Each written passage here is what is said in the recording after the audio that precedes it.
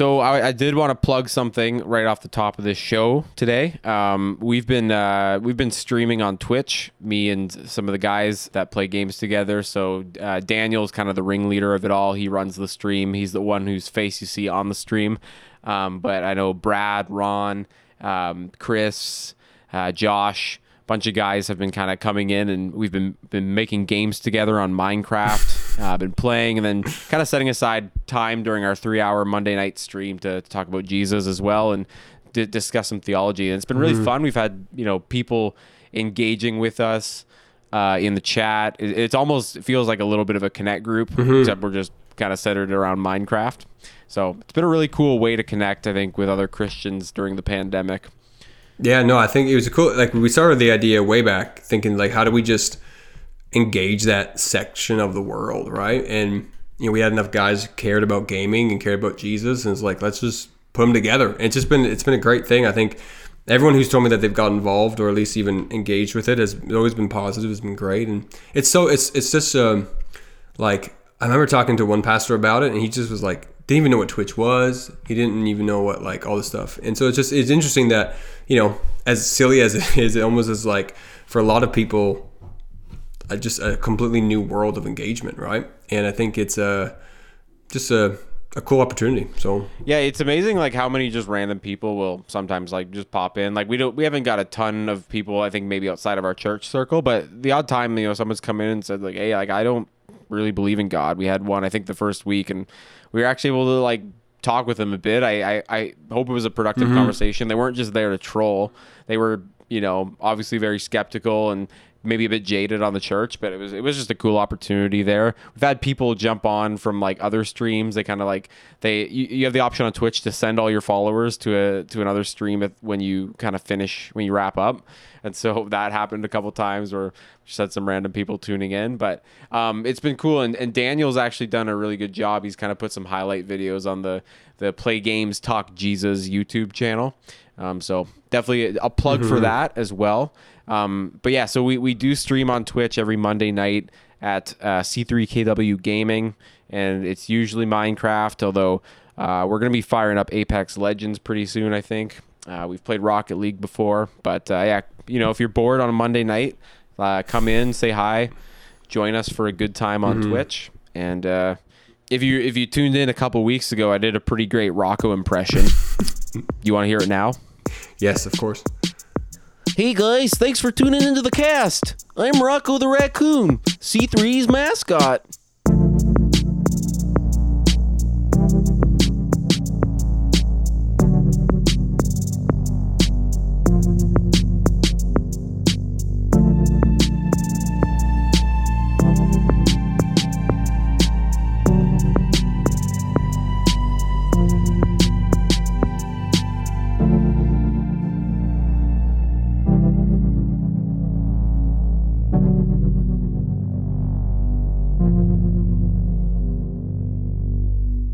Wow. So that was just a little sample of my Rocco impression. I guess we got to do our own Rocco now. That just sealed the deal.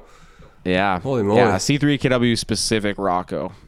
We can do Rocco. I know the C3 Toronto does Rocco and Sierra, but we can do Rocco and Sarah. Hey, so there we go. And then we'll do crossovers and the whole deal. It'll be amazing. Yeah, the Rocco multiverse. I think that has a lot of potential. It does. I love it. Mike, I got a big theological question on my mind lately. Something I've been thinking through a lot. I've talked about it with you, I think, briefly, but I really want to get into it on a deeper level tonight.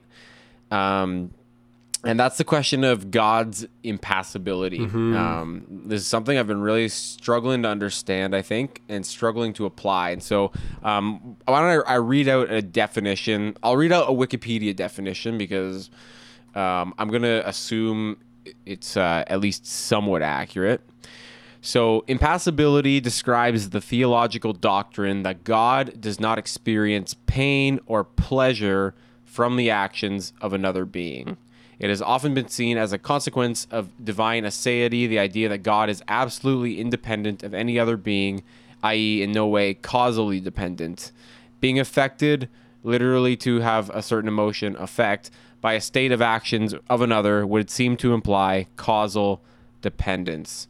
So it's a very interesting question about our relationship with God, because for us Christians that are used to maybe taking the Bible at somewhat more face value and maybe not engaging in these really deep theological or philosophical questions that maybe some of the early church fathers and the councils would have gotten into, this is counterintuitive. Like, this flies in the face of what we see in Scripture, where we see that God is grieved by this. God is jealous. God is all these human emotions that we kind of ascribe to him. And the explanation that I've seen for this is that, these are just anthropomorphisms, I think is the word they used. Like, taking God, who is so far above us that we can't wrap our minds around him, but taking his actions or the outcomes of his character or his love and ascribing human emotion to them just to make it understandable. So that's what Moses was doing, writing Exodus or Genesis or those kinds of things. And so, just to be clear, we're also talking about the Godhead, God the Father, not God the Son. Obviously, Jesus, because he had a human body, would have experienced pain and emotion as a result of his human nature. So this is not, impassibility is not some fringe belief in Christianity. It's something that I guess has been affirmed by pretty much every major figure in church history, from the church fathers to the reformers. But it's also something that's not explicitly in Scripture. Like, I think it's something that's kind of inferred or implied based on certain logic, certain other things we would read about God. And I actually saw there was a pastor on Instagram who kind of uses his Instagram stories to talk about theology a lot. And he put up this poll recently, and he asked the question, is God emotional? And 80% of the respondents said yes, and 20% said no. And he's like, 80% of you are wrong. God does not have emotions.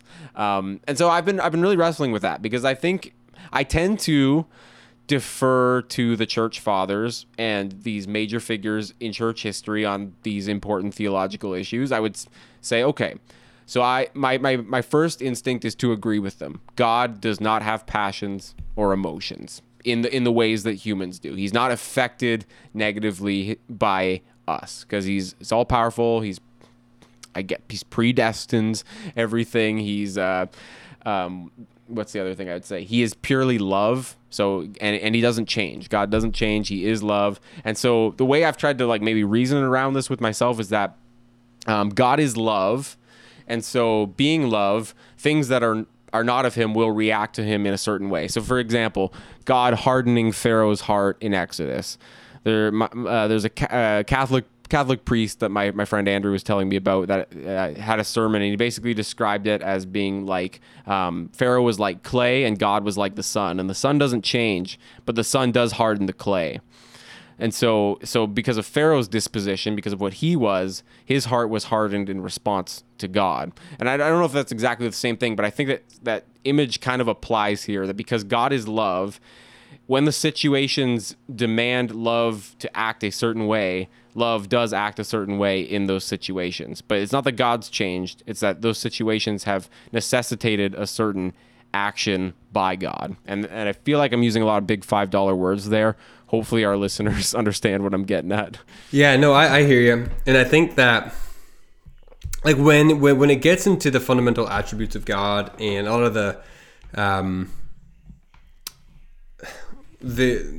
some of the more philosophical explanations or explorations of God, I think we do get into spaces that, like you said, are more about following certain logical commitments about how we understand God, and then from that place, driving conclusions about him in some ways. And we have to remember too that we as Christians we are in tension between a few different things, right? So we have and I would take at least, okay, here's how I'll say this, right? Not everyone will agree necessarily on the order of all these things, but I fall in line with kind of the basic Wesleyan actually theology on the four kind of fundamental things that shape our theology, right? You have scripture, tradition, reason, and experience. Four things, right? And where the Catholic Church, right, would have kind of tradition and scripture kind of co-equal, yeah, kind of equal, if not unbalanced a little bit, right? Maybe some more progressives would have experience, reason, tradition, and scripture, or whatever it might look like. I would have put scripture, first, and then maybe, unlike some modern Protestants, I would probably put scripture, tradition, reason, and then experience, because I do think we come in line with the history of our faith. Mm-hmm. But tradition still submits to scripture, and some of the theological developments that come post the Bible are up for debate, are up for wrestling, and yes, we do hold to certain creeds. I would say, to be an Orthodox Christian, some of the early creeds, I would say you kind of have to believe to fall in line with what we believe. But those are mainly about establishing doctrines around the nature of God and Christ. There's a lot of Christology. Then we bring in some Holy Spirit stuff later on, but like some of these deeper philosophical inquiries in the nature of God, I think, are later developments. And honestly, from what I know, like I've done some reading church history lately. I took a bunch of obviously philosophy, religion stuff in college, which was a long time ago. But I'm one that is open to wrestle with some of these designations about God, right? That God, like impassibility or immutability. Like you and I had a phone call, I think it was a phone call, or Zoom call, whatever, a couple weeks ago, and we talked about God's immutability and how I say that, like, yes, God in his character is ultimately immutable, but it depends how you define change, right? Because every time that there is a person born into the world, or a person, created, there is this addition to God. He gains a new relationship to this new human being, and that technically it's not a fundamental change. It's an arbitrary, accidental change, but still is saying that God develops, or he adds to himself, a relationship. Right? God is not infinitely related to every single person that possibly could exist until they actually exist. Existence does matter, I would argue, right? So we can get in, but then that starts getting into really, fine tooth comb arguments and the minutiae of certain things. But when it comes to impassibility and God's, that you mentioned that, like the Twitter poll or the Instagram poll or whatever, right? Yeah. God, and this again might be semantics, but I think it's important. God is not emotional like we are emotional, but I do not believe that God is emotionless, because there in that theology there's an inherent suspicion of emotions as something negative. Right? So God shouldn't have them. Right. That when someone can cause something in us that is some inherently a bad thing or a wrong thing or a less than thing. But I do believe that being made in the image of God is not purely an attribute thing. It's also a representative thing. But I do think there is something in that there are communicable aspects of God that he is the perfection of, that we hold as image bearers of God. So that just means there's some things God has that we have also, but not to the perfect degree that he has them, right? Like rationality, like love, right? Things like that. And so when it comes to our emotions, I do believe that God, to me, it doesn't seem unorthodox to say that God would be the perfection of all true emotion. Yeah. That he could hold in himself these things, and that, yes, you might want to posit this stoic, unmoved being that controls the whole universe.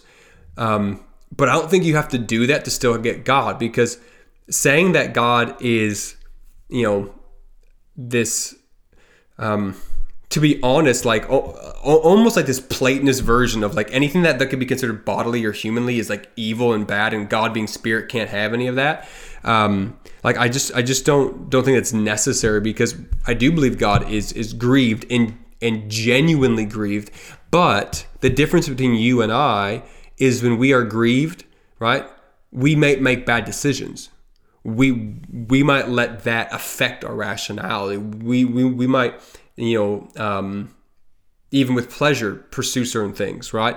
But I do think that God does have genuine joy when people come back to the family of God. I wouldn't want to deny God that. So then do we become people who pick and choose which emotions God could experience, right? And I just see this image of the Father in Jesus, who is the full revelation of God, right? Who would rejoice at that, who would grieve at sin, who would do these things. I know you mentioned being Trinitarian, we do reserve certain things about Christ, but even that, how he became incarnate, is still up for debate even to today, right? And so we have to recognize there are limits and boundaries in our theology, but there's still a lot of openness. And so that's kind of my thought on it, is that I don't think it is better to have an emotionless God. Yeah. It's definitely not good to have an emotional God, because usually when we think about emotionalism, it's like this off the rails everything, right? Well, yeah, because that's what it seems to me. Maybe this doctrine was like birthed out of, because I know at the time, well, like St. Augustine was having to argue the case for Christianity a lot, and so to contrast our God, who we believe is the true God, with the Roman or Greek gods, like one of the ways that I believe he contrasted them was that these gods are governed by their passions, governed by their sinful emotions, and so therefore are not worth serving or trusting in, because they're just screwed up sinners like you. They just happen to have these crazy powers. Yep. That was like a very important distinction, that we don't have a God that's governed by his appetites or his passions. We have a God that is all good, all loving, and all true, right? And so that was, as an apologetic argument, that was very important. Yeah, like in the city of God, where he contrasts the two cities, or the city of man, mainly the city of Rome and the city of God. I actually read a little bit of reading of that today, and like it's true, right? There is this apologetic nature to it, but again, we have to remember, So again, I'm just qualifying this for our listeners, but that I love the church fathers. I tend to go to them a lot, but they're not scripture. And so we have to remember that in those first 400 years of development of our theology, we do believe the Spirit of God was involved 100%, but so were politics, so were emperors, so were a bunch of other things that we have to remember, right? And so when I go to the scriptures as much as I can, and see the God of the Bible, there are times when, yes, it makes sense that God has no passions, but then there's other times that it just doesn't. It just doesn't. I feel like we've given up too much to go so far, and because it's become an ongoing doctrine of the church, it might seem for some theologians heretical to say that God has. Or God is related to us in an emotional way, but I actually think that that doesn't lessen who he is, and it doesn't make him somehow lose his aseity. Because when I think of aseity, I do think it means that he is completely self-sufficient, right? He is independent of all other things. He's the only necessary being. His existence is in himself. Nothing holds him together.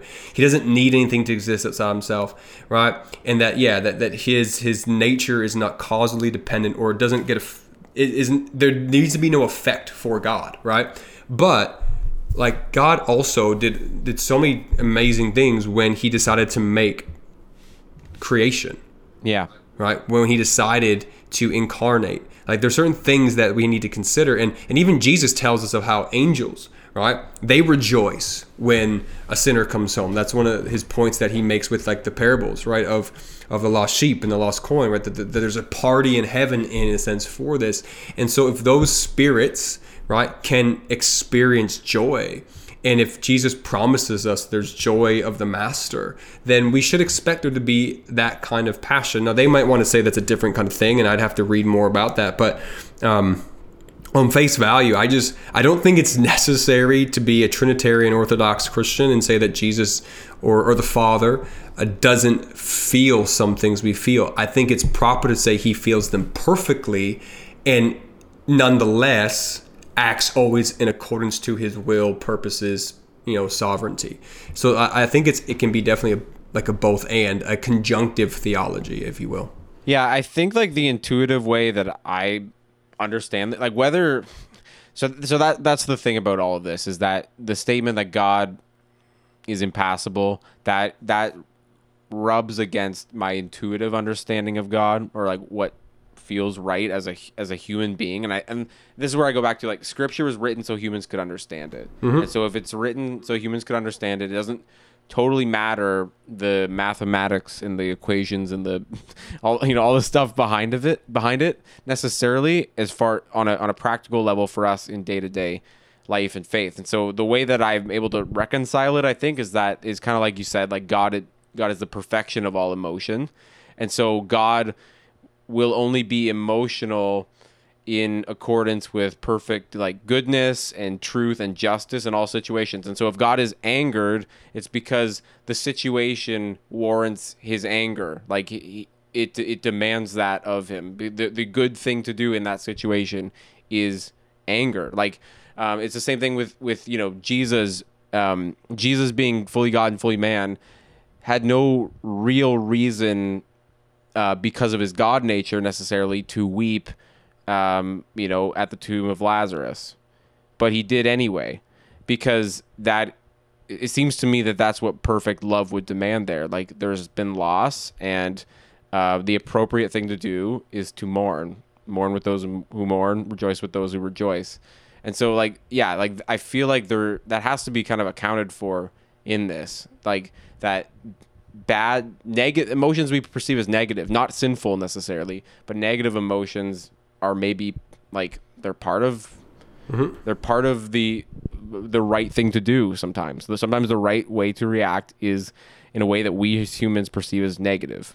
Hopefully that makes sense. I don't know. That's how I'm trying to reconcile these very difficult. And I think you hit somewhere there. Is like, what do we consider a negative emotion or sinful emotion, right? Because again, I think there's a desire to make God, rightly so, right, the perfect being, and if we can imagine the perfect being, I think for some reason there is this idea that emotions are less perfect or less than what the ideal existence would consist of, and you could argue it's because, like, emotions kind of assume assume an other, right? Like, if you just were sitting in a room all by yourself and never knew that no one else existed, you probably wouldn't feel those relational emotions, right? You wouldn't be able to feel grief because you wouldn't even know that you lost anybody. You wouldn't necessarily know what the joy of seeing it. But the thing we have to remember is God is Trinitarian eternally, and so any good theologian will say that God eternally was a community of love from ever. His divine aseity includes the Trinitarian community of love, and I would assume in that is joy, right? Like in any imperfect human loving relationship, right? There is a joy of the other, and so God has the capacity to feel that within the Trinity, right? And a lot of the stuff that we would want to think about God as the very nature of love gets then passed on to us, communicated to us, and we see it, that he loves us because he is truly loved, because he could be truly loved, because he's Trinitarian from the very beginning. And so I think that there's this assumption that God is stoic, that God is impassible, and that makes him stronger or better. And again, I'm not saying that I understand all the logic, because, like, I haven't necessarily brushed up on all my on my medieval theology, but I do think, as I've been thinking about this question and considering it, right, I do think that I don't fear that we make God less than he is, perfect and beautiful and glorious, by ascribing to him the ability to be impacted by what he made. Because I think that's the fear, that, like, we can control God somehow. But I think I actually agree with you in the sense of like God being perfect would always know how to perfectly respond to a situation. And where there is injustice, I hope the holiness and the love of God, right, together actually makes God angry at that. Right? Like I hope that is the case. And some might say, well, no, he just is. Like there is no there is no effect there. And again, then it could potentially get into your idea of God's knowledge, right? Because if God already knows everything that's going to happen, nothing is a surprise. So therefore, how could he ever really have a reaction to anything? And then we get into, Molinism and God's counterfactual knowledge of what could have been, freedom, and like it begins to unravel in different ways. But I do think, just generally speaking, when I read the Bible, it says that God grieved, or that there was joy in heaven. I don't see the theological issue why that joy couldn't be applied to the Father, that he would have that. And it doesn't make him less than perfect to have that in response to faith, in response to salvation, right? Because even if he knew, and this might be a bad analogy, but like if I wanted my daughter to do something righteous and good, right? And I was sure she was going to, I just knew that she was going to do it. I would still be happy when she did it. Yeah. I would still be, rejoicing that she made that choice of redemption. And again, we as theologians, right? Everyone's a theologian, by the way. Like everyone who has thought about God, right, are typically freedom-giving theologians. We actually like the fact that human beings have freedom, and we hold that in tension with God's sovereignty, and another conjunctive theology. But yeah, I don't think that I am as weary of, and maybe it's because, like you said, of the apologetic aspect to it and the development over time, that I just don't think it makes God less perfect and less God to be able to emote, right? Again, not emotional, right? Not triggered, not not going blown a casket, not quick tempered, whatever. God's slow. He's patient. He's slow to anger, and he's kind and gracious, right? And I think that there's something real, and yes, anthropomorphic, of course, but yet nonetheless real. Like we have to understand that God is